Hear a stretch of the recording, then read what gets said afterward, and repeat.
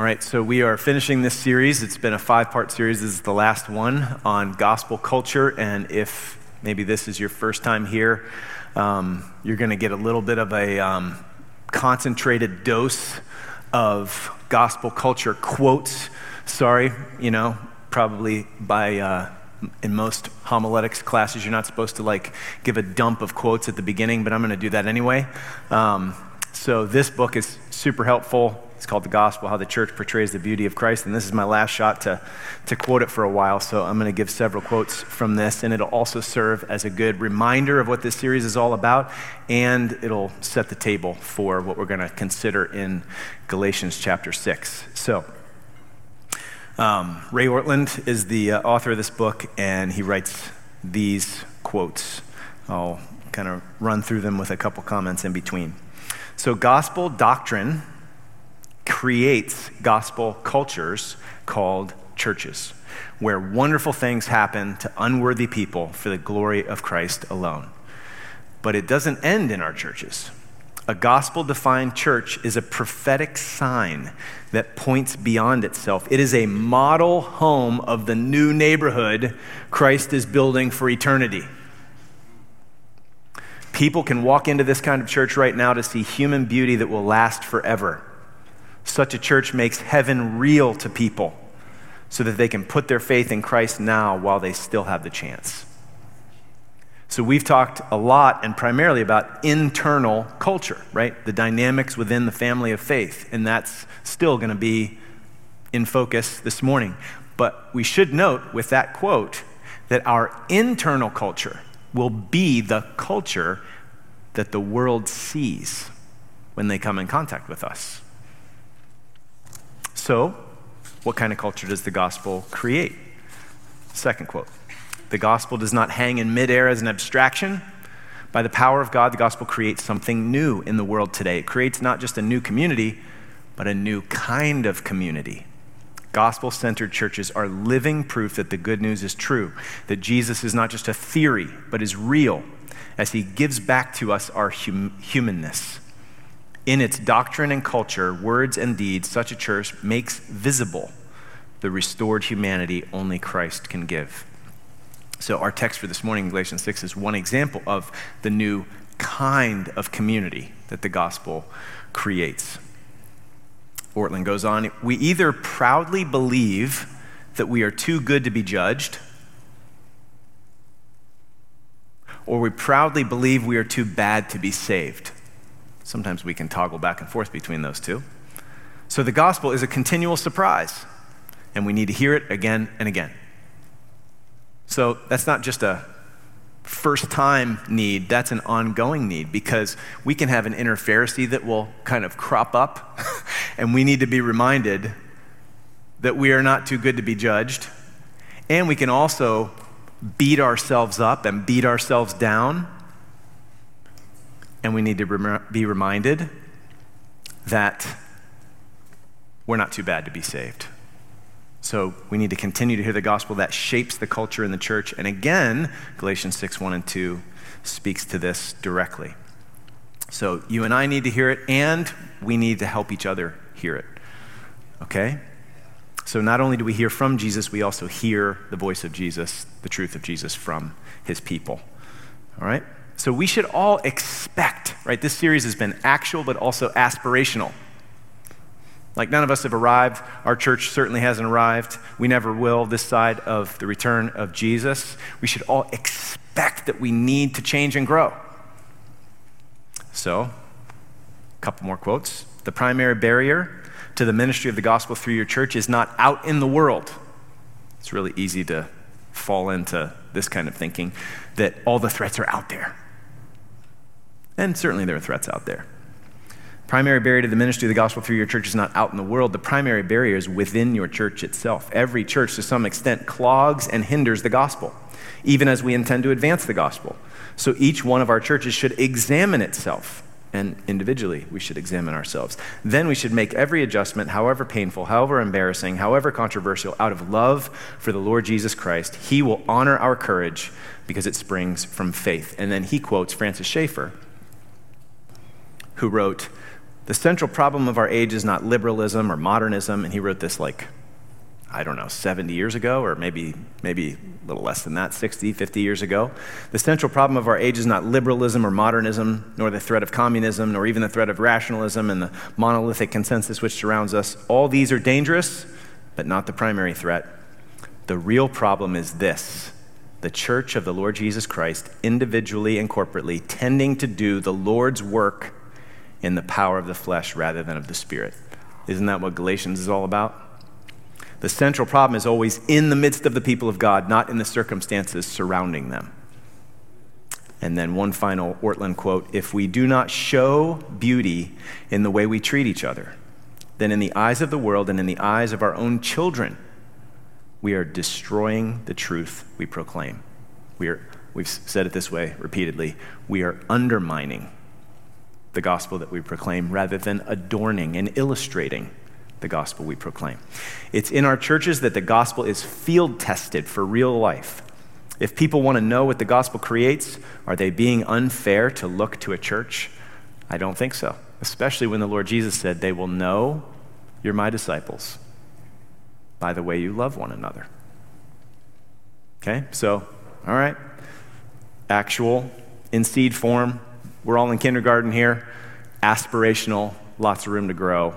Let's grow together. So coming on the heels of Galatians 5, particularly Galatians 5:26, 5:25 and 26, the point of these two verses that we're going to consider this morning, and again, let's just look back at the end of chapter 5. We looked at this last week. If we live by the Spirit, let us keep in step with the Spirit. Let us not become conceited, provoking one another, looking down on one another with contempt, or envying one another. So superiority complex, inferiority complex, and conflict as a result. Okay? So coming on the heels of 5:25 to 26, the point is that Christians are not in any way to compete with one another, but rather love and support and watch out for and help one another. We've been accepted. We belong by sheer grace through faith in Jesus, God's family. We got nothing to prove. No reason to have a superiority complex. And there's no reason to be paralyzed by an inferiority complex. The gospel actually makes us both humble and secure, confident. Okay, so we don't have anything to prove. We don't have to be better than anybody else. And even if somebody has a different gift or a gift we wish we had, or they're more gifted or whatever, hey, that's God's doing. Praise God. And I'm accepted just as much as them. So I don't have to feel inferior here. So it actually primes us and empowers us to love other sinners saved by grace with humility and security. So, characteristics of gospel culture in Galatians 6:1-2, our passage for this morning. 3, restore, guard, bear. Okay? Those are the 3 points for this morning. Restore, guard, bear. So let's look at the first one, restore. Point number 1, verse number 1. Galatians 6:1. Brothers, if anyone is caught in any transgression, you who are spiritual should restore him in a spirit of gentleness. So, just perhaps it goes without saying, but I will note that the Greek word for brothers here, as is often the case in the New Testament, is used to refer to brothers and sisters. Okay, it's used inclusively. So Paul's not just speaking to the men of the church. So just worth mentioning that. So brothers and sisters, if anyone is caught in any transgression, does a question come to mind? If anyone is caught in any transgression, like, in what sense, Paul, do you mean caught? Does it mean if anyone is entangled in any transgression, or does it mean if anyone is found out? You tracking? Everybody awake? Like discovered in any transgression. It's a good question. I had hoped that, I could look at the Greek and it would just be easily answered by looking at the original language. Unfortunately, no. Okay? It's actually possible it could go either way. I would say the likelihood leans a little bit in the direction of like as far as the use and connotation of this term elsewhere in the New Testament. There sometimes are connotations of taken by surprise or caught off guard. So in other words, overtaken could be an accurate translation. So when it comes to getting entangled in sin, like you and me, in temptation and transgression, here I think is the point. The world, the flesh, and the devil are not passive. The devil's like a roaring lion seeking whom he may devour, 1 Peter 5. The world's value system creates a current, like a river, that's easy to get caught up in and carried away by. The flesh is deceitful and stubborn. Now, none of this means that we can blame shift. Okay, doesn't mean when we sin, well, the devil made me do it. Doesn't mean we're helpless, unwilling victims when we sin. We are not victims of our circumstances when we sin. 1 Corinthians 10:13 is true. No temptation has overtaken you except that which is common to man. God is faithful, and he will not let you be tempted beyond your ability to bear. But with the temptation will provide the way of escape that you may be able to endure it. So it doesn't mean that we can shift the blame and we're helpless victims when we sin. But it does mean that we've got to be on guard for ourselves and others. And sometimes we're going to get caught on our heels. It does mean that the flaming arrows come at us and make things hard in a hurry. Anybody? It does mean that we should be praying, lead us not into temptation, but deliver us from evil. Okay, so sometimes our brothers and sisters get overtaken and entangled in sin. I do, you do. What then? Well, gospel culture. We're not the sin police. Put your badge away. The gospel culture vibe should not be, aha, gotcha. Brothers, if anyone is caught in any transgression, you who are spiritual should restore him in a spirit of gentleness. You who are spiritual should restore him or her in a spirit of gentleness. So first, who are the spiritual ones? Is this like the spiritual elite? Like God's looking for a few good men and women, to join the first class, We're going to have a class system in the church. These are like the Navy SEAL Christians. You can sign up on Planning Center in your app this week if you think you've got what it takes. No. Remember the context. In chapter 5, we considered this last week. Spiritual is those walking by the Spirit, not gratifying the desires of the flesh. Being led by the Spirit. So Galatians 5:16, 5:18. Those bearing the fruit of the Spirit. Love, joy, peace, patience, kindness. Not biting and devouring and characterized by the works of the flesh.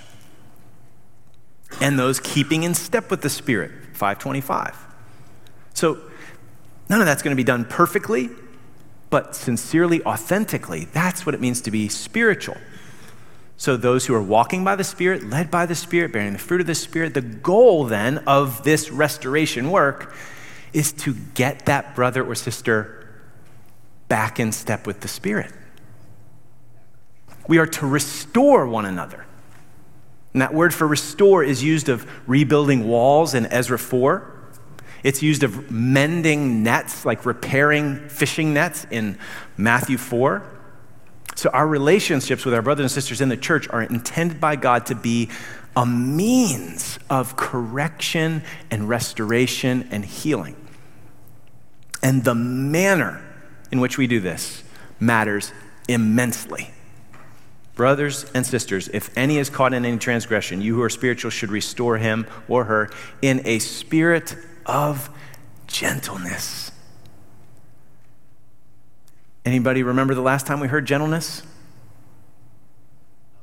5:23. It's a fruit of the Spirit. It's part of the fruit of the Spirit, 5:23. So if you're spiritual, restore in this manner. It's a disposition that refuses to rejoice in someone's failure or I told you so. Has no interest in kind of backhanding people to get them back in line. We don't rejoice at people's downfalls or failures. We treat strugglers with dignity and humility and love. We seek to build them up, not tear them down in any way. So the vibe, the gospel culture vibe, is not, get up, you idiot. I mean, imagine the church culture if that is the typical way we deal with sinners around here. Shaming people, haranguing them into changing. How well has that helped you in the past? How much has that helped you? No. Restore in a spirit of gentleness. So it's not a disposition of irritation or annoyance that I've got to deal with this idiot, thick-headed, stubborn person. Okay, maybe I'm exaggerating for the sake of the point, but could be seeds of this in our hearts, right? Good grief, I can't believe he can't. What's wrong with you? Even if you don't say these things, are they on the marquee in your mind? I could never do that. I could never say that. I could never think that. Need I say that this has some application in our parenting? Just a little insertion there, and guilty. But more broadly, Tom Schreiner, New Testament commentator, scholar, wisely says this. Paul elaborates on what humility involves. One does not focus on the sins of others, provoking and discouraging them because they have fallen. Instead, those who restore the fallen remain humble because they remember their own fallibility and propensity to sin. They realize that they too may be tempted and fail. Today, they are reinstated one who has sinned, but tomorrow they may need to be reinstated. Recognition of one's own failures will keep believers from triumphalism or arrogance. I did not have this in my notes, but I think this may also be helpful. It's really easy to read others through the lens of your strengths rather than the lens of your weakness. So where you tend to be really critical and like annoyed is in an area you're strong. And so you do this comparison and you're like, man, it's ridiculous. Well, what if you actually realize that you're not strong in every area across the board? So the way that you look at and deal with somebody who's struggling is not through the lens of your strength, but through, well, I've got this other weakness, and look how slow I've been to learn and how many times I've been back, dealing with this issue. And if you look at that person through the lens of your weakness, do you think that might change and impact the manner in which you deal with them? So no one-upsmanship, no condescension, no moral high ground attitude. So little kind of word picture here or illustration. If somebody breaks a bone and that bone needs to be reset, it is painful, right? But it's pain that heals, not a pain that destroys. So this restoration is kind of like, this passage in Galatians 1 is like another way of saying Matthew 18. First step, like if your brother sins against you, go to your brother, and if he listens and repents, you won your brother, that's it. Okay? The goal is restoration again. Getting someone back in step with the Spirit, restoring to spiritual health is the point. So it's often been said, get back to this broken bone idea, it's often been said that the church is a hospital for sinners, right? Amen. And like a good hospital, the church needs to be safe for sinners, but not safe for sin. Safe for the sick, not safe for the sickness. No good doctor is going to ignore something that's harming you. So there's this medical doctor named Michael S. Lundy who also does some writing, and he wrote this. I read it a little while ago.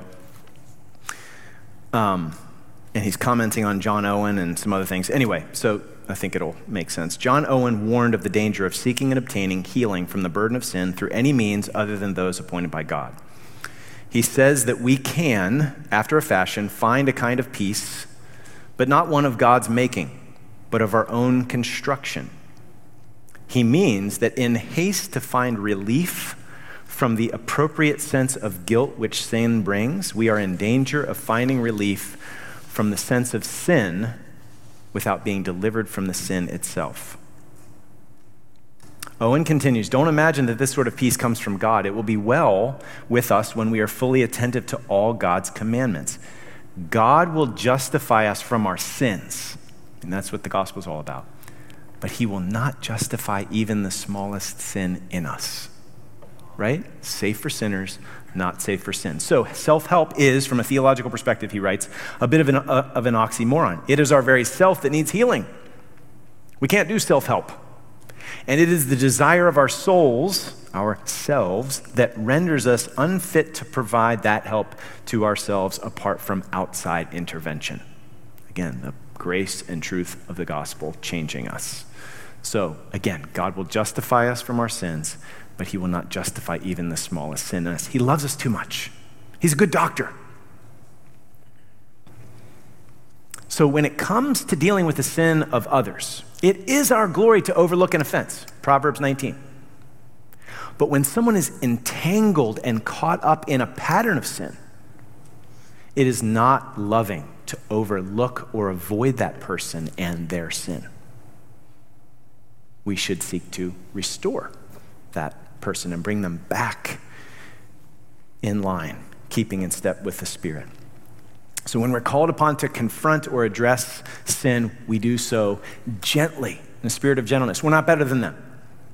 We got to make sure we get the log out of our own eye before we can see clearly to point out the speck or help them pull out the speck from their eye. But when we do have the log out of our own eye, we can see clearly and we can approach humbly to help them remove the speck from their own eye. So gospel culture is restoration in the spirit of gentleness. Gospel culture is also willingness to confront. It's not avoidance or shrinking back out of fear of rocking the boat. You see that? So both of those dynamics are captured here, and they both just flow from the grace and truth of the gospel. Tim Keller, many of you know, passed away on Friday. And boy, I owe an incredible debt to that man. I'm thankful for him. And he wrote this: Christians need to be neither quick to criticize nor afraid to confront. So I think one of the ways we see the gospel culture that we do want to cultivate is to almost take Galatians 6, 1-2 and flip it on its head. What would be the opposite? And it'll help us see what we're running from and what we're running to, what we're seeking to cultivate. Think of what happens in a church if sin is regularly ignored, left undealt with. Think about what happens in a church if when sin is dealt with, it's done so in a harsh, impatient, condescending way. I mean, I'm not going to tease it all out. You can probably think of lots of things that it can create. It certainly can discourage sinners. It can discourage future honesty. It can create people who do, like if, some people are just like, well, that's the last time I share that. But you can also have people that are like, oh, I'm going to clean up my act and then I'm going to join the sin police squad. And I'm going to do this to other people. You see what I'm saying? So gospel culture is marked by safety for sin-sick believers, but it's not safe for sin. Neither quick to criticize nor afraid to confront. So gospel culture, safety for sin-sick believers, not safe for sin. And as such, when you are dealing with sin, we got to watch ourselves. We got to guard ourselves. So that's point number 2. Point number 2 is short. Point number 1 is the longest. Point number 3 is a little bit longer than point number 2, but not as long as point number 1. In case you're wondering how this is going. All right. So point number 2, guard. Keep watch on yourself, lest you too be tempted. So you can actually extend this hospital metaphor here. There are contexts where doctors and nurses need to wear PPE. Everybody knows what that is now because of COVID, right? Personal protective equipment, is that right? Is that how? Okay, thank you. Because infection Like someone has an infection that's contagious and they need to, the medical personnel need to protect themselves as they care for the patient. Well, so also with us, in a sense. So how might we be tempted when we're seeking to restore a brother or sister caught in sin? Let me just give 2 examples, and I'll encourage you to ponder other scenarios where this could happen, how this could happen, maybe even discuss it in your community groups. So one way this could happen is the temptation to commit the same or a similar sin. For example, let's take sexual sin. Let's say your brother or sister comes to you, confesses to sexual sin, using internet porn. You listen well. You seek to restore that person in a spirit of gentleness, safe for the sinner. You know, it's the mercy of God. You're bringing this out into the light. 1 John 1:9 is true. If we confess our sins, he's faithful and just to forgive us our sins and to cleanse us from all unrighteousness. We want to walk in the light and not hide in the darkness. Like, thank you for sharing this with me. I am with you. I am for you. I'm an ally. Let's make war against this sin. So safe for the sin, but not safe. Safe for the sinner, not safe for the sin. You don't allow your brother or sister to make excuses. Call your sin what it is. You know, you end up discussing gospel-saturated passages, putting sin to death, being led by the Spirit. But then you go home that night and your mind starts going. Because as you listened, this person was really honest, explained some of the gateways to their sin and pathways of their sin, maybe even mentioning a name of a porn star or a website. Maybe you heard of things you didn't even know were out there, and it piques your curiosity, and you catch yourself, and you kind of shake yourself out of it, but it keeps popping up in your mind, and 2 nights later, temptation grows, and you end up doing an internet search, and you get caught up in the same sin. Keep watch on yourself, lest you too be tempted. Second example of how this could happen. This is not a matter of falling into the same sin, but being tempted to sin because you're restoring another brother or sister. So you could care well for this person in a spirit of gentleness. Then you go home and you start to congratulate yourself on how well you helped this person and how humble you were. Or perhaps there have been several instances recently where you've been called upon to help people entangled in sin. And it's easy to start thinking that you yourself are above this kind of entanglement, and it starts to fuel the flames of pride. And you may not look on that person with contempt, but you suddenly start to think of yourself in a higher spiritual class. Like you're in the helper class. They're in the struggler class. But we are warned in Proverbs, pride comes before the fall. Keep watch on yourself, lest you too be tempted. So, to sum it all up, if any among you wander off the path, get caught in the thorns or the mud of transgression, you who are walking on the path of love, led by the Spirit, you who are spiritual, should help and rescue and restore that one to the path. That's what love looks like. But love can be dangerous, brings you close to the ditches, and you can fall in yourself. So be careful lest you also be tempted. So again, it might be helpful. Turn this thing on its head. What's the opposite? What's the opposite of this command? If we cultivated that in our church, wouldn't be pretty. Helpers become transgressors. Perhaps our pride keeps us from being honest about it. Instead of vigilance, being on guard, there's indifference and apathy. And doctors and nurses start going down.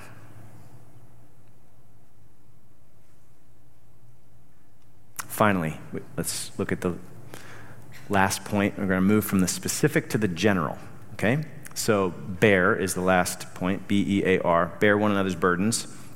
This is the general command of which the command in verse 1 is a specific example. So the big umbrella is verse 2. The specific example is verse 1. Everybody tracking with me? Okay. So we're moving from the specific to the general in verse 2. Bear one another's burdens and so fulfill the law of Christ. Restoring a brother or sister caught in sin is just one specific application of bearing one another's burdens. Some burdens are a result of sin, which leads us to verse 1. But many burdens are simply a result of life in this fallen world. There are financial burdens, health-related burdens, family problems, family burdens, emotional burdens, etc., etc. The church is full of burdens. I mean, if we could just see what's on everybody's back as they came in this morning, what would the collective weight of that be? The church is full of burdens because we all bear burdens. We are a burden-bearing people in this fallen world. Much of it certainly can be self-inflicted, but much of it can be inflicted upon us or can simply be the result of the curse, the brokenness, and the pain and the sorrow that fills this fallen world. So this language of fulfilling the law of Christ by bearing burdens recalls chapter 5. We looked at it last week. Do not use your freedom as an opportunity for the flesh, but through love, serve one another. For the whole law is fulfilled in one word, you shall love your neighbor as yourself. Serve in love, law fulfilled, love neighbor as self. The law of Christ is the law of love. Remember Jesus, when he washed the disciples' feet, he said, a new commandment I give to you is John 13, that you love one another just as I have loved you. You also are to love one another. By this all people will know that you're my disciples if you have love for one another. Or Ephesians 4:32 to 5:1 or 5:2. Be kind to one another, tenderhearted, forgiving one another as God in Christ forgave you. Therefore be imitators of God as beloved children and walk in love as Christ loved us and gave himself up for us. This is gospel culture, which means that we must focus on the gospel. More specifically than that, on the Savior of the gospel, who is the great burden bearer. Jesus' shoulders are infinitely wide. Aren't you glad? Like, if we're going to be empowered to bear any burdens,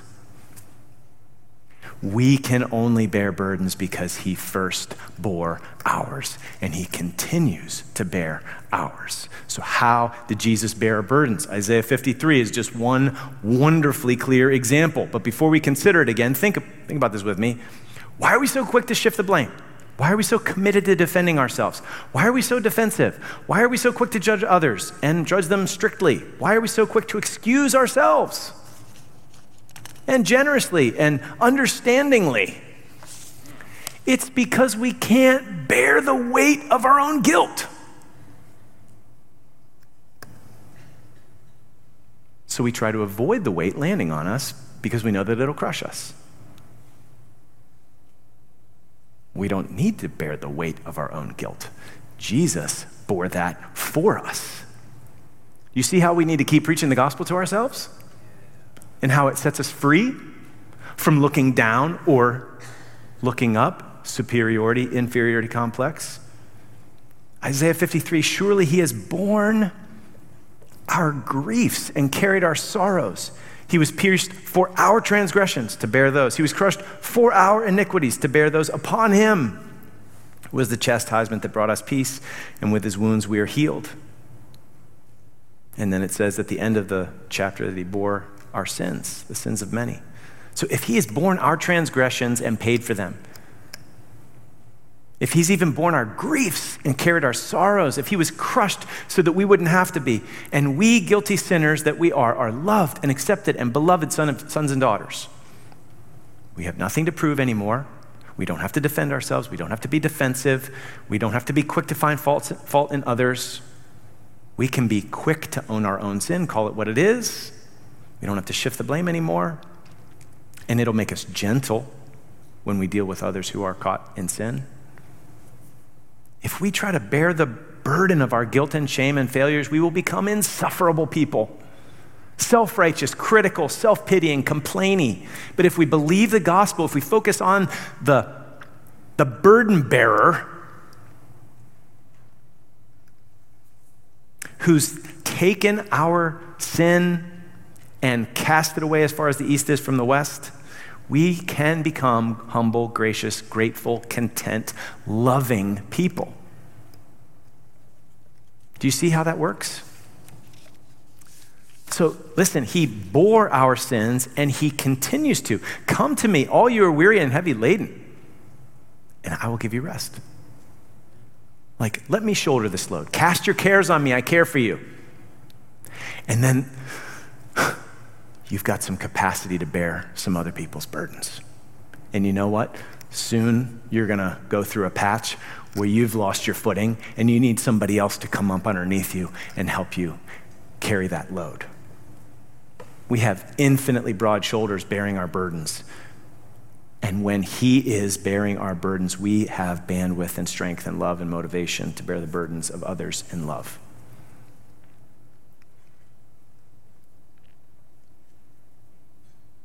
So what burdens, like, we can bear because he first bore for us and he continues to bear for us? What burdens of others does God want you to bear, to help bear? Financial, familial, the lonely, the hurting, etc. You usually can't help with a burden unless you're willing to come in close.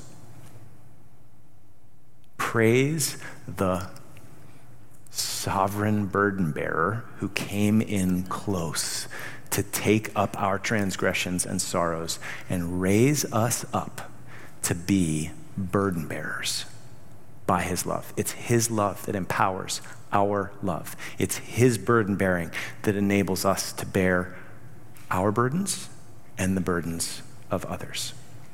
So may the God of peace, who brought again from the dead our Lord Jesus, the great burden-bearing shepherd of the sheep, by the blood of the eternal covenant, equip us with everything good that we may do his will, fulfilling the law of love, working in us that which is pleasing in his sight, through Jesus Christ, to whom be glory forever and ever.